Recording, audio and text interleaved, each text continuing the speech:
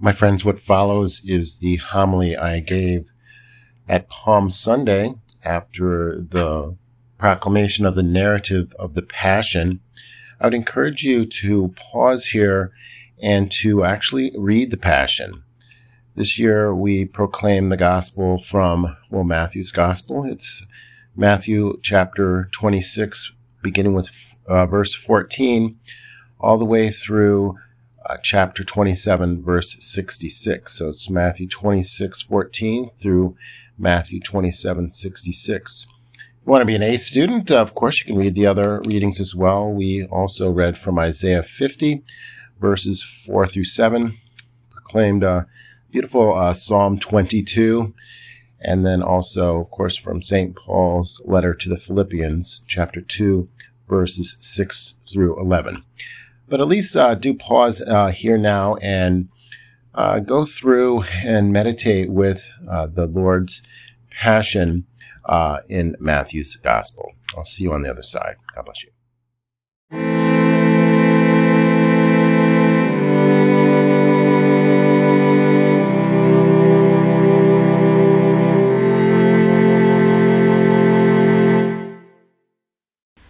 Well, my friends, today's Mass is surely filled with many contrasting images. Of course, we began the Gospel at the entrance of the church and proclaimed Hosanna to the Son of David. Blessed is he who comes in the name of the Lord. And then we contrasted it with the Gospel we have now just proclaimed. And many of the same crowd shout for him to be crucified. There's also a contrast in the various groups, it seems, of the people present in today's gospel.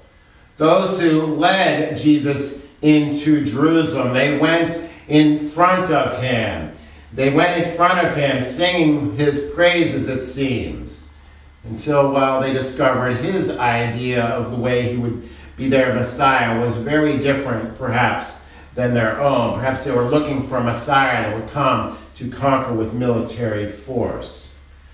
They are contrasted, these doubters, by, the contrasting image of those that humbly and obediently followed the Lord. They wept as he endured his passion and death. Of course, the Blessed Mother being paramount, among them St. John, of course, Mary Magdalene, and our own St. Veronica.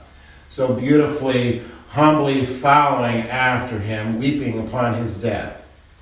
Perhaps, though, there is a third group among the crowd, those who never even noticed him. Too busy, perhaps, with worldly things. But the contrast continues, this contrast of the donkey. Jesus rode in on this donkey, a sign of his victory. For ancient military commanders, as you know, they would ride out into battle, of course, on these magnificent horses, these war horses, strong and fast and powerful. Yet once victorious, they would return from battle, paraded into the city on a donkey. It's a symbol, a beautiful symbolism of victory, that he, this military conqueror, this king, came to bring peace. But our King, our Lord and Savior, came to bring peace so scandalously on the cross instead of through military strength. Jesus' victorious donkey wasn't a victory in the worldly sense, for the donkey is also a beautiful sign of humility. Humility, to be humble. He came to serve, not to be served. This donkey was a useful beast of burden, but not a glorious or impressive one. A donkey is low. Christ lowered himself so that we would be raised up. A victory indeed. So many contrasts. Perhaps the greatest contrast is the choice Pilate gave the people. Choose between Jesus and Barabbas. We are offered the same choice today. My friends, we're offered the same choice every day. For the choice of Barabbas was not accidental. Barabbas was a resistant fighter, a leader of a political gathering. He was therefore a certain kind of messianic figure. Bar Abbas means Son of the Father. In fact, up and through the 3rd century, many of the gospel manuscripts referred to him as Jesus Barabbas, Jesus, Son of the Father, surely an alter ego of Jesus, the Son of God. The people were given a choice. It's the same choice we are given every single day. Choose Jesus Christ, God made man, truth, beauty, and goodness itself, our Lord and Savior. Or choose Barabbas, the son of the father of lies. We have a choice between the world, which leads to destruction, or to Jesus, which leads to eternal life. My friends, it is no accident Jesus was crucified outside the city walls to enter into true and everlasting peace, peace that would come through the cross. There is so much suffering in our world today. There is so much suffering in our world. He has already, my friends, endured it for you and for me. But we are called to pick up our own crosses, to do that today, to do that here and now in this Holy Mass, and to follow him. You know, sometimes it does seem that Jesus is silent, like he was with Pilate in today's gospel. And the evil one, it does seem, this voice of the world is so strong at times. Sometimes it also seems that Jesus' directions are not clear. It said in today's gospel, go into the city to a certain man. I can tell you I would have needed a lot more direction than that.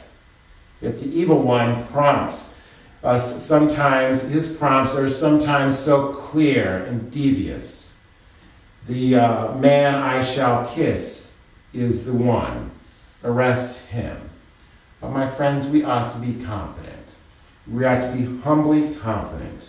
Not like Peter was in today's gospel, relying on himself, but humbly confident that we know God is in this. We know of the working of grace in our lives. We know that our spiritual journey, our life plan involves submittal, to surrendering to God, a God of love and mercy. So be humbly confident.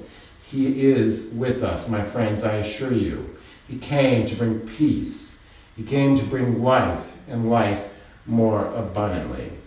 You know, Pope St. John Paul II in poetry described Jerusalem as the city of meeting, a city of encounter.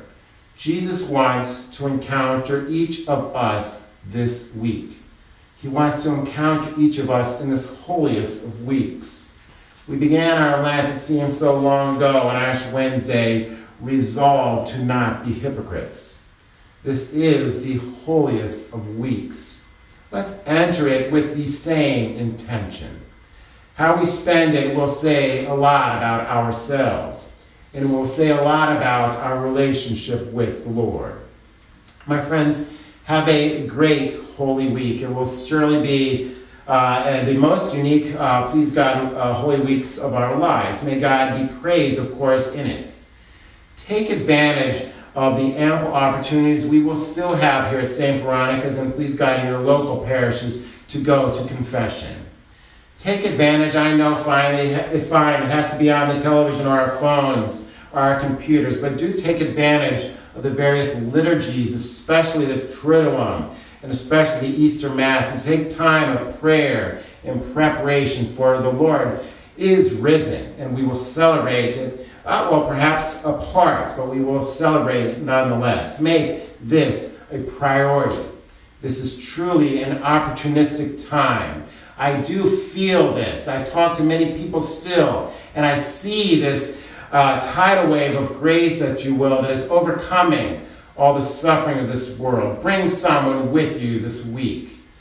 Fine, I know we have to do this virtually, but we can still bring others to the Lord. My prayer is that we will not be silent, that we will speak to others of our love of Jesus and his church, that we will speak of God's love and mercy, that we will invite others to participate in this beautiful and holiest of weeks, so they too can find peace. Pressed into service, it said in today's gospel. Let us be like Simon of Cyrene, or let us be like Jesus said to go in that first gospel we proclaimed. Help ourselves, help others to be a part of that Easter crowd that was following our Lord in humble confidence. Invite them to make the right choice between Jesus and Barabbas, and change the trajectory of their, or perhaps our own, life, enabling ourselves to truly and more deeply encounter the Lord, to enter more deeply into a personal encounter with him. My friends, we've got this. But we've got this only in Christ through grace. Hosanna to the Son of David. Blessed is he who comes in the name of the Lord. Amen.